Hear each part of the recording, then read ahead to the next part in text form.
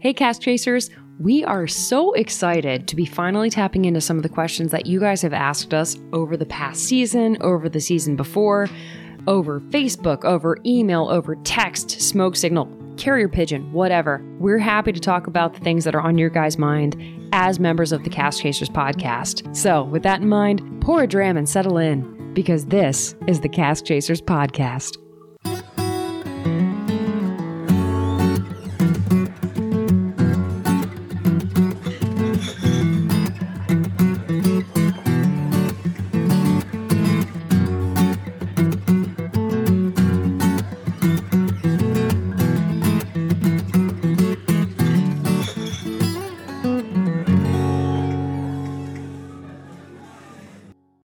All right, so this is going to be a hilarious episode. I'm already feeling it because in this episode, it is the long-awaited...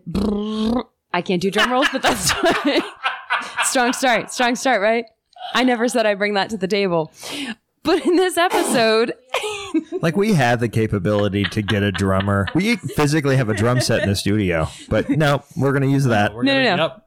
I need you guys... Just let me have this one, and then all my wildest dreams have been met. So yeah, in this episode... So just drum roll, please. All right, guys. In this episode, we're going to tap into all of the questions our loyal, lovely, amazing Cask Chaser podcast listeners have been giving us over the past several months, up to just a few minutes before we started recording, actually. And we're going to dig into those questions and we're going to answer them.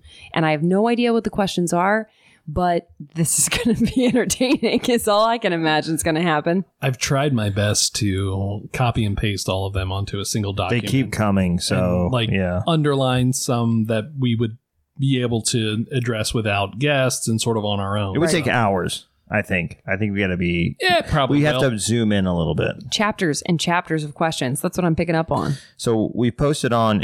we do this from time to time. Instagram, on Facebook. So where we just ask and we look for listener questions. And now we're going to dive in, I guess. So what's our first question that we want to get into? So I've got one that's actually been sitting there since last season that I'll start with. Thank you for your patience. That's right. This one's from Jessica Flores, which I think we actually talked to her on one previous episode. We addressed one of her questions. She says, ice or no ice, and why? That's a good question. That's a good question. Is there any other detail to that question, like for a specific drink type of whiskey? No, she puts a smirky face and a tongue out face and a smiley face. So she's looking for the sarcasm of it. So I sometimes ice. Let me rephrase. I rarely, but will do ice. There's a science behind ice. There's a science behind water. You know, the temperature of whiskey will adjust its flavor. Too cold can ruin it. You know, You don't want it too hot either. Obviously, we never talk about that route. But ice can, if it's a good piece of ice, it's a chunky piece of ice that doesn't melt as fast. It can keep it to a certain temperature, slowly adding water to it, giving and changing the flavor and kind of enhancing it a little bit.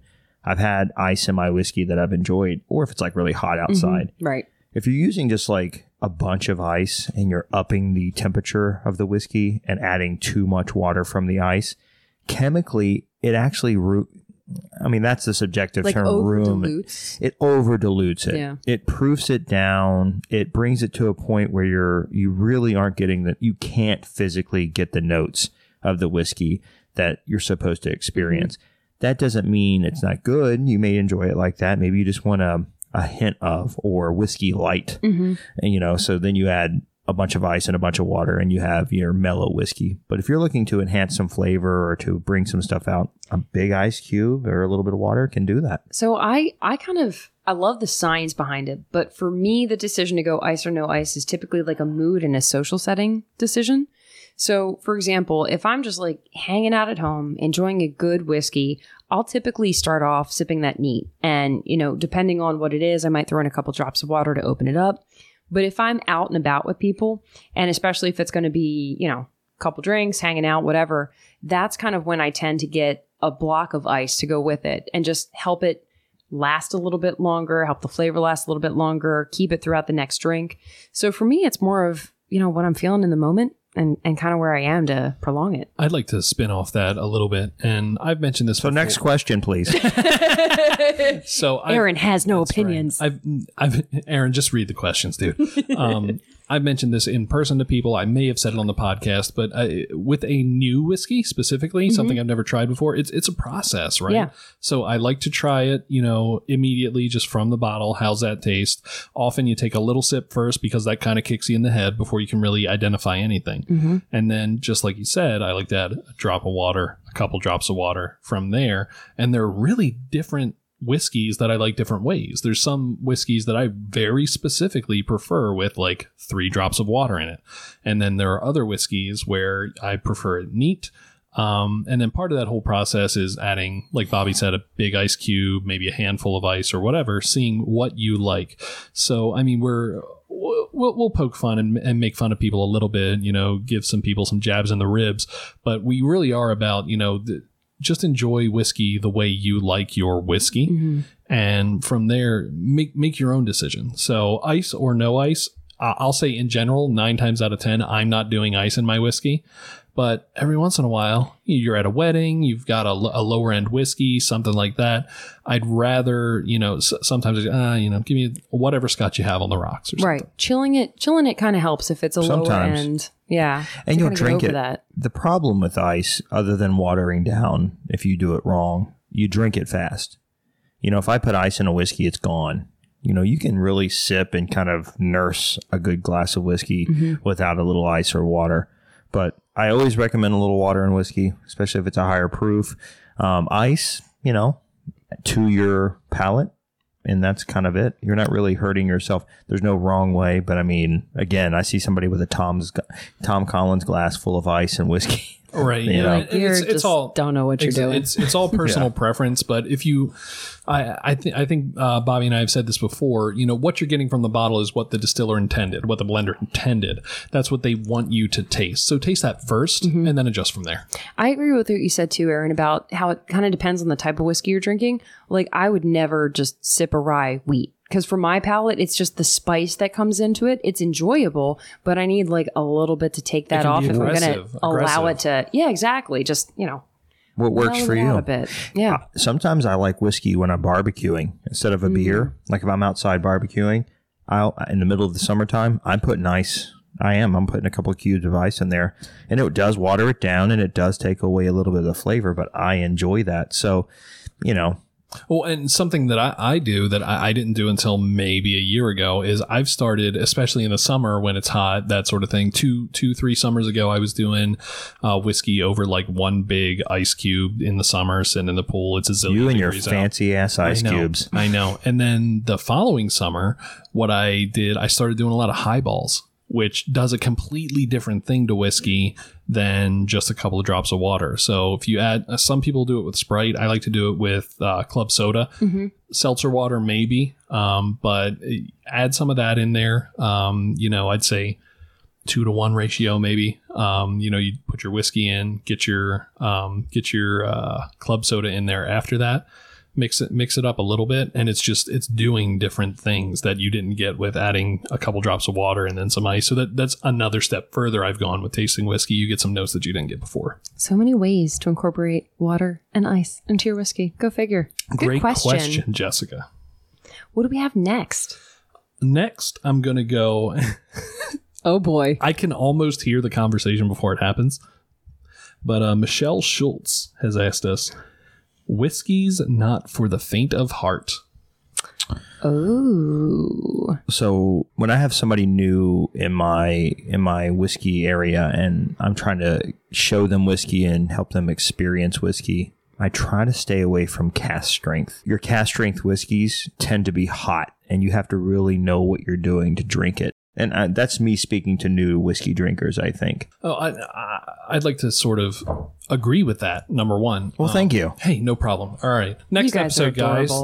Thank you for listening to the Cask Chasers podcast. It's all in the chase. But something chase. something chase. Katie says it better. Yeah, so whiskey's not for the faint of heart. It depends on what your level is. I imagine that what she's saying is, whiskey's not for the faint of heart. As somebody new to whiskey, that's kind of what we're rolling with here. Anything cask strength, anything barrel proof. Usually American whiskeys, bourbons use the term barrel proof, and Scotch whiskeys are going to use cask strength. Peated whiskeys, we didn't even talk about that. Peated whiskeys in general, that's not what you want to start somebody on, unless you're Scott Norris, who just right. There's some people that literally just jump right into these peated whiskeys. And one thing that, not to take your thunder, but I want to piggyback. One thing that breaks my heart with Scotch whiskey, when Scotch drinkers introduce new Scotch drinkers, they always go to peated as if that's the, like a test. It's the plant the flag on the, and it's like, they're, if I'm bringing a new Scotch drinker in, I'm not going peated. And you'll see a lot of, we're all in multiple Facebook groups, although we prefer Cask Chasers, the Facebook group. Cask Chasers is the best. Ta-da. But so we're all in a number of different Facebook groups, and you'll always see comments from people that are like, hey, I really like bourbon. I'd like to get into Scotch, but I just can't get past the smoke. And most of Scotches don't really have any smoke there. I mean, they're all made with malted barley, but none of them are peated. Or they have that floral kind of nature, like you get the sherry cask finish in, something like that. Exactly. Your highest concentration of distilleries in Scotland are the Speyside distilleries, most of which are not doing any sort of peated stuff, nothing smoky. And if they are, it's more of a one-off type situation. Yeah. It's an experimental type thing. So not to disagree with you guys, because I don't disagree with you on this, but I went in a totally different direction when I first heard this question. And the only thing I can think of is, if you don't want to introduce somebody to a whiskey or provide a whiskey that's not for the faint of heart, right? Don't go with a crap whiskey. Don't go with a Jim Daniels knockoff or whatever. If you really want to enjoy it or try and get somebody on board with you, spend an extra $10 to get something that's actually delicious, that kind of coaxes you into understanding what whiskey really is. Because there's nothing worse than being introduced to a new drink by somebody who's just like, oh, well, this is on the slide, whatever. And then it's just the bite, you know? That's a great point. And we've talked about price points and age points and all that sort of thing before. So, that's not to say that, a $30, $40 whiskey is going to be crap compared to an $80 whiskey or a $100 whiskey.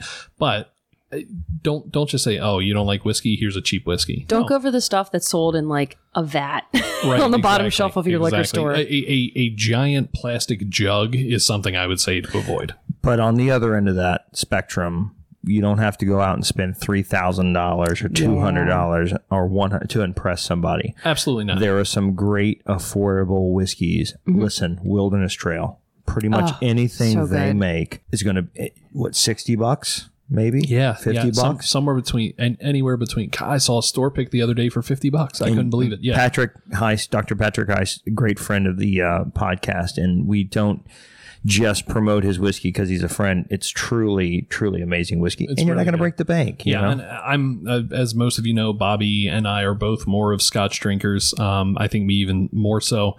But every once I'll pour myself a bottle of Wilderness Trail, and I'm like, why am I not drinking this every time I sit down to drink something? I think that's a really good example too, because when we're talking about something like a Wilderness Trail that's kind of middle of the road price tier wise, that's a drink that just by itself, I feel like it stands up to drinks of a different category, into the Scotches, right? Just because the quality of the taste that goes into it for the price point, it's something that's hard to, I don't know, find elsewhere. Yeah, so absolutely. And if you're starting somebody off, I know this. The question was not for the faint of heart, but here's something for the faint of heart. If you're just starting someone, here's something off, for the non-daredevils, the reasonable. Here's the literal I don't want to opposite. Get punched in the face by smoke. What should I drink? The literal opposite to the question you asked, Michelle. Start a weeded bourbon is going to be something really good. Wilderness Trail has one. Something like Larceny is going to be pretty inexpensive. That's a bourbon that its secondary grain after corn is wheat instead of rye, because rye is going to have a lot of that bite. So a weeded bourbon, do a little bit of research, find a weeded bourbon, find a Scotch that's a Speyside that's sort of like an average Speyside. I'd say like keep away from peateds, your barrel proof, your cast strength, and that sort of thing. And keep away from Jim Daniels. And damn Jimmy Walker. Johnny Daniels. I like this game. What's next? Oh, gosh, I need to read more words. Oh, God, this one's a lot of words. So Scott Seymour, who was actually at our most recent live event. Hey, Scott, what's up, buddy? So he had a slew of questions. I'm only going to ask one of them right now, maybe two.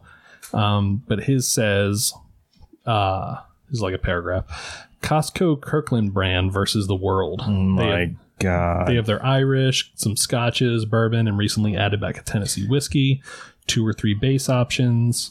He's saying, maybe we could blind taste them and that sort of thing. But I'd even say, right up against the Costco Kirkland brand, even like BJ's Wholesale Club now has their own brand. So Trader Joe's, if you're in the area, absolutely, and they can sell. I'm going to need you guys to carry me on this because as a Maryland resident, so Costco and liquor. Costco, Trader Joe's, your Total Wines, they carry a house brand bourbon, house brand scotch, and I'm sure some other things.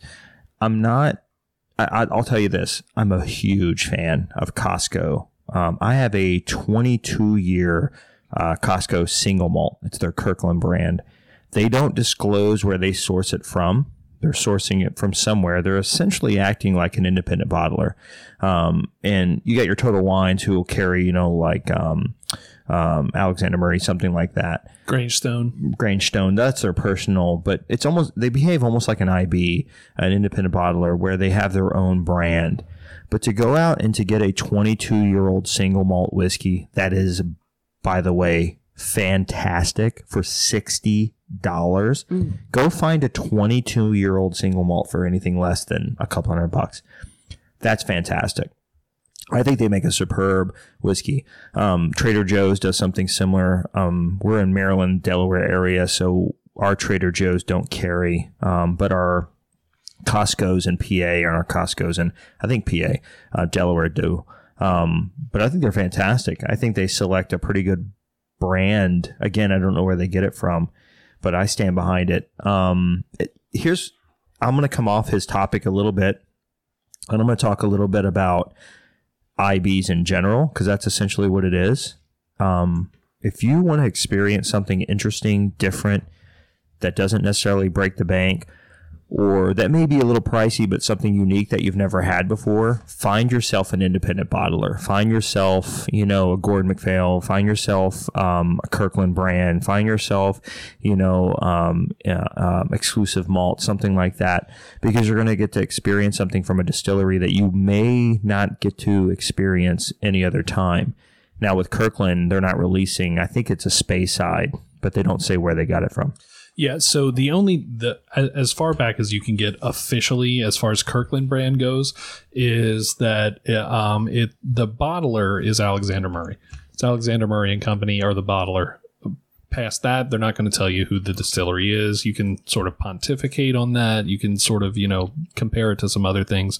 But I mean, Alexander Murray and Company, that's no small name, in the whiskey industry. They know what they're doing. They've curated so many whiskeys, they've bottled so many different things. So just because they're turning around and selling it at Costco, it's not, don't turn your nose up at it, I would say.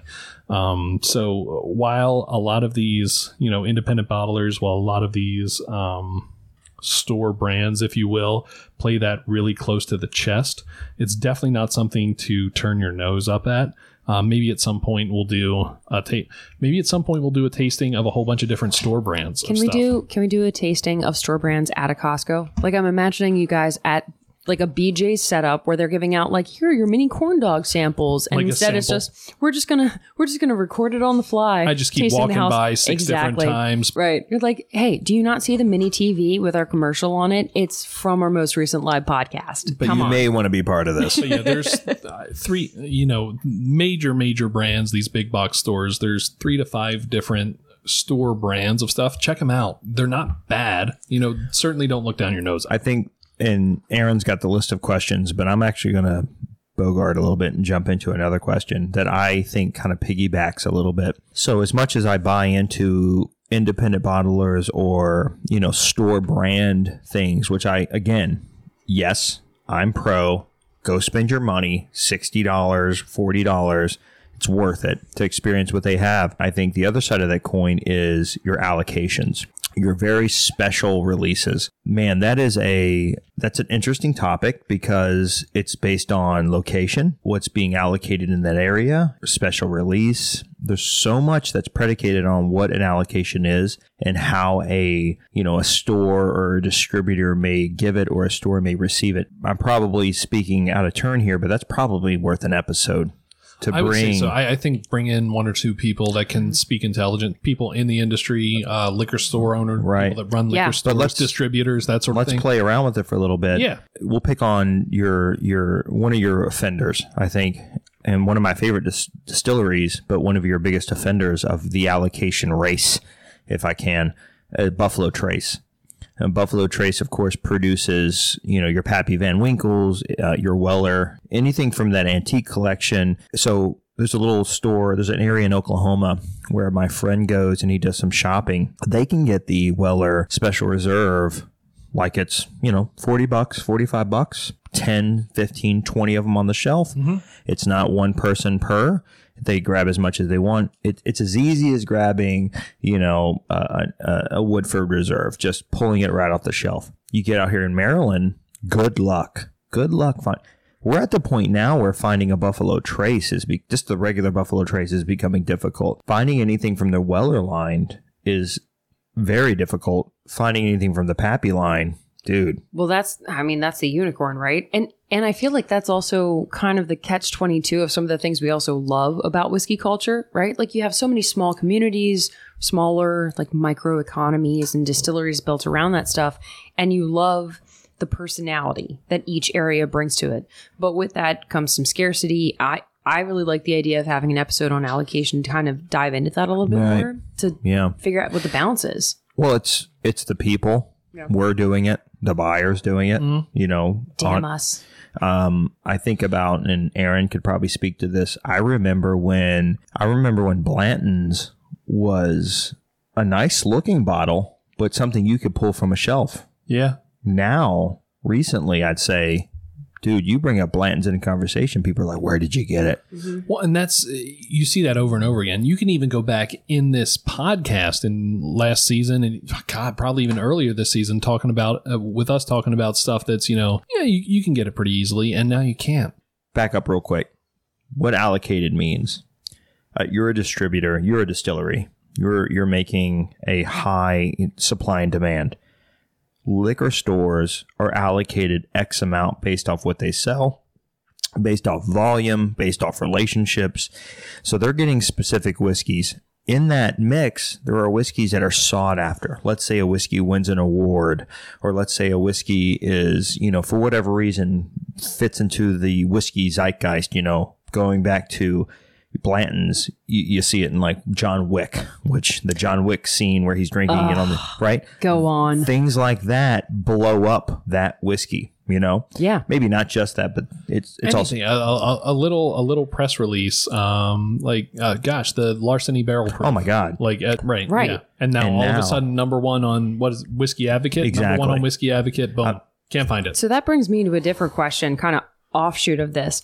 If you guys could make a whiskey time capsule, like Back to the Future, Marty McFly, get the book of, whatever, all of the sports almanac, right? Like know what the winning teams are and go back in time and then place your bets on what that would be. Translate that to whiskey. Already have an answer. Tell me, what would you put in that whiskey time capsule? Wilderness. Be a sure bet. What's that? Go ahead. Wilderness Trail. Amazing whiskey. We've talked about it before. It's on the Kentucky Trail. It meets all the parts of being, mentally a good whiskey, and then flavor, it's fantastic. Mm-hmm. I see it as being the next allocated special release, hard to get your hands. All of this stuff goes in waves, though. I mean, you see, like Larceny is going to have this whole thing because of, the barrel proof but it's going to have this thing. It's going to have this arc that it takes, not just the barrel proof, but all of Larceny whiskey. Because Henry McKenna was a McKenna basic ass whiskey. It was a very sort of good, well kept secret. A lot of people that I know in the whiskey industry said that was my favorite bourbon, and nobody knew about it. Now all of a sudden it's blown up, and you can't find it anywhere. Old granddads, which are easy to get, very good whiskey, very cheap. Surprised it hasn't blown up. Like it's just those little ones that are they're really great, and then they win something or somebody's special quote. Here's my thing. There are great whiskeys out there, and some of my favorite whiskeys fall under the allocated, special umbrella. Again, now Weller Antique, one of my favorites, happens to be under that umbrella. There are whiskeys under that umbrella that I think are overrated, that I truly 100%, believe 100%. Why are you so hyped up? You know what I mean? Yeah. We absolutely, we have to dig into this in another episode because it's a lot of information. It is. And I feel like the marketing side of it, kind of the philosophy, the scarcity of it, that also has to play a role in it. But what else do we have question-wise? I'm putting a bookmark in this because we have to circle back. But yeah, what so else? Here's another one. I didn't actually quote who it is. This might be another one from Scott Seymour. I'm not sure, but I like it. You curious feller. That's right. So he says, and I think we can all speak pretty intelligently to this. He said, what if you take the same bottle, taste it at various times throughout the week, and record day, time, food eaten, environment, etc., and see how they compare, showing how many different variables influence your tasting impressions. If you get the same thing every time, I would be shocked. So, Scott Seymour, I haven't met you personally yet, but are you gunning for a spot on this podcast? Because look at these questions. That's look right. at these questions. I'd like to address sort of the first part of that. He's saying, try it at different times of the day, throughout the week, and later. I would even push that even further. Bobby and I'm going to just flat out speak for him. We're firm believers. I'm a firm believer in the neck pour. That the neck pour is not going to be what you taste. A lot of people don't believe in that. And a lot too, of people by the way. don't. A lot of people don't. Quarter of the way through the bottle, halfway through the bottle. I think Bobby and I are kind of on the same page that right around a third of the way through the bottle, half the way through the bottle, that's when it really is sort of at its prime. And that's a lot of stuff. That's oxidation. You've got more surface level to the whiskey itself in the middle of the bottle. That sort of, opens it up, I think. If you try a brand new whiskey right out of the bottle, you pop the cork and you try it and you don't like it, let it sit a week. Try it again. Let it sit another week. Try it again. You might find out that you actually like it. Don't get too invested in, pairing whiskey or worrying about too much. Just enjoy it. I will say, sometimes things can be complementary and bring out the flavor of whiskey, but you don't need to get overly hung up on it because it's a way that you can re-experience something you love.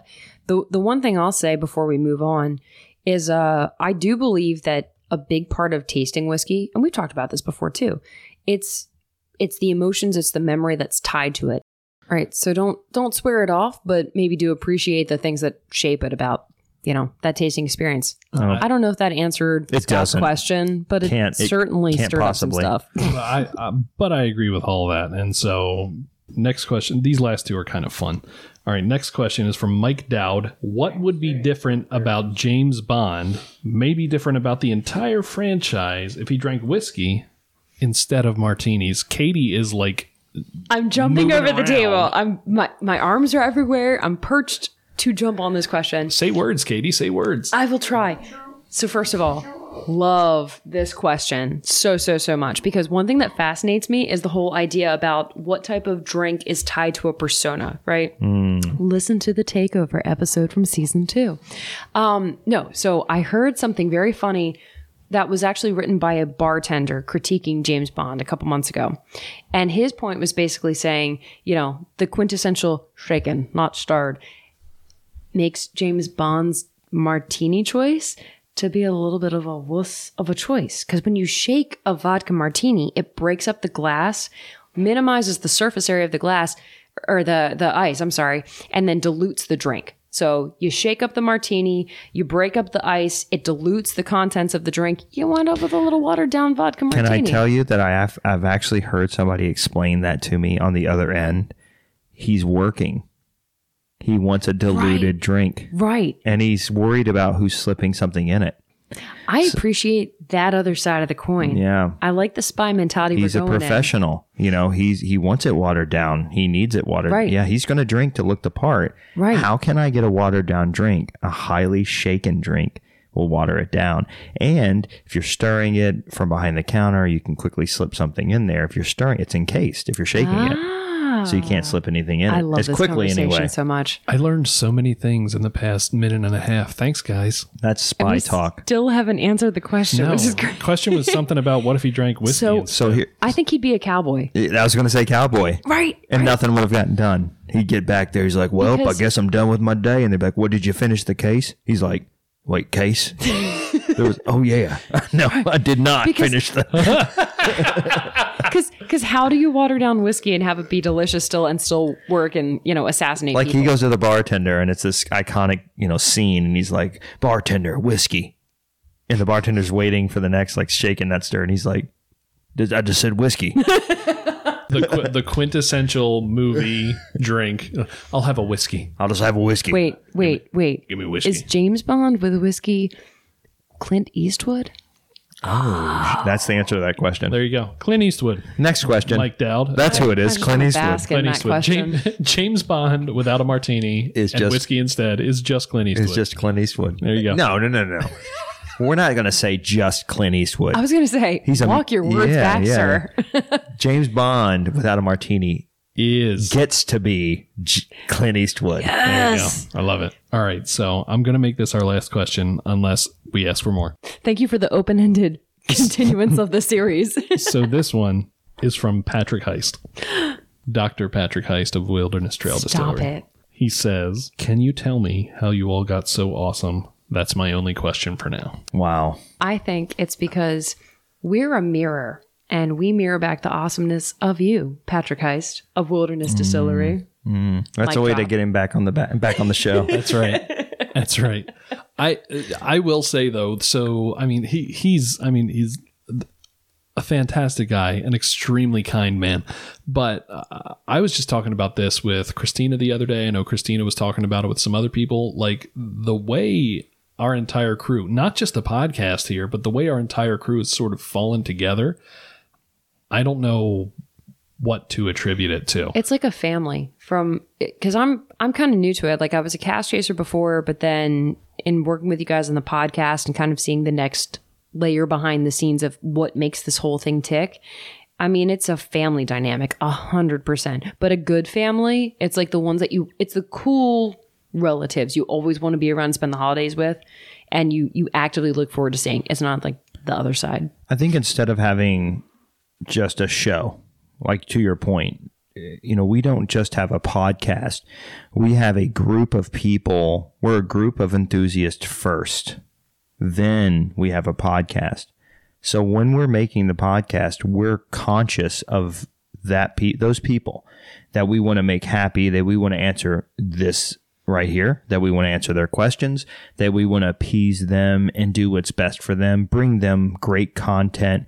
We want to take amazing people like Dr. Patrick Heist and bring him to our group and say, hey, here's the guy making the whiskey you love, Wilderness Trail, or, whoever else out there that's making something amazing. We want to bring them to our people, our tribe. And I think that's why, and not to pat ourselves on our back, but our podcast, I know it's a joke question. He's being sweet and everything, but our podcast is doing really well. We have grown and we are doing better. And, the equipment is financially taking its toll. And obviously that means... Well, and to your point, I don't know that you could have said it better, but I'm going to just reiterate and say it maybe not better. It all sprung from a group. It all sprung from a group of friends getting together and enjoying whiskey and talking about whiskey like until we were blue in the face and wondering things. Oh, I wonder this. I wonder that. Well, now we just find out. Now we talk to the people in the industry, we talk to the people making it, we talk to producers, distillers, distributors, and all that. And I think it was sort of born out of our curiosity and our, love for whiskey, and And we it's just leaned into it. It's a genuine appreciation too. And I think about all the people that in season 1 wanted to be part of the podcast. In season 2 are just volunteering to be a part of it, jumping up and down. Asking us where episodes are. Right. You know? People that wanted to be part of the live podcast and be there to join in with us. It's just, I think the really beautiful thing about this is when you really love something and when you have a true unfiltered appreciation for it and you just want to share it to everybody else, you tap into all these other amazing people that are part of the same vision and just want to share it with even more people.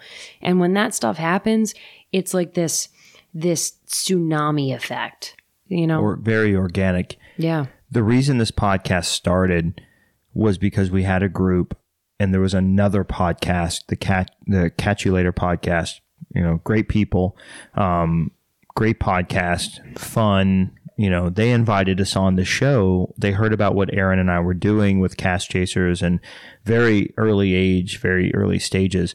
And they asked us to come on the show to kind of talk about, because they saw that we cared and we were passionate about this art form, whiskey. And from that, I think after the show, you know, our editor and at the time, you know, Scott came out and said, "Hey, you guys should have a podcast." I think there's another platform to talk about it. And that's something else. I mean, Bobby and I just sort of mentioned a couple times in passing, oh, we should do a podcast. We didn't have any of the technical know-how. We didn't have any of that. Oh man, I'd love to do a podcast someday. And Scott, who worked on that podcast, literally approached me one day and was like, "Hey, are you guys still thinking you'd like to do a podcast?" And Aaron said no. And I was like, "Aaron, "Aaron." You're like, "Get your head out of here. What are you talking about, Aaron?" Back off, buddy. But, and that's literally how it was born. Like, and from there, you know, Scott did an amazing job producing all through season 1.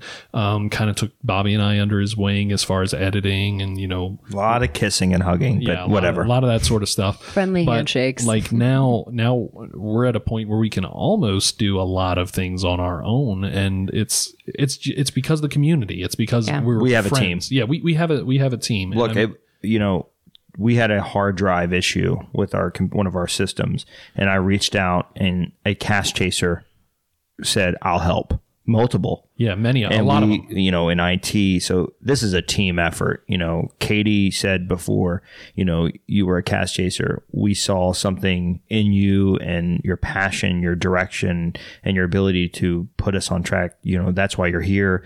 You know, Aaron and I, you know, ramble very well.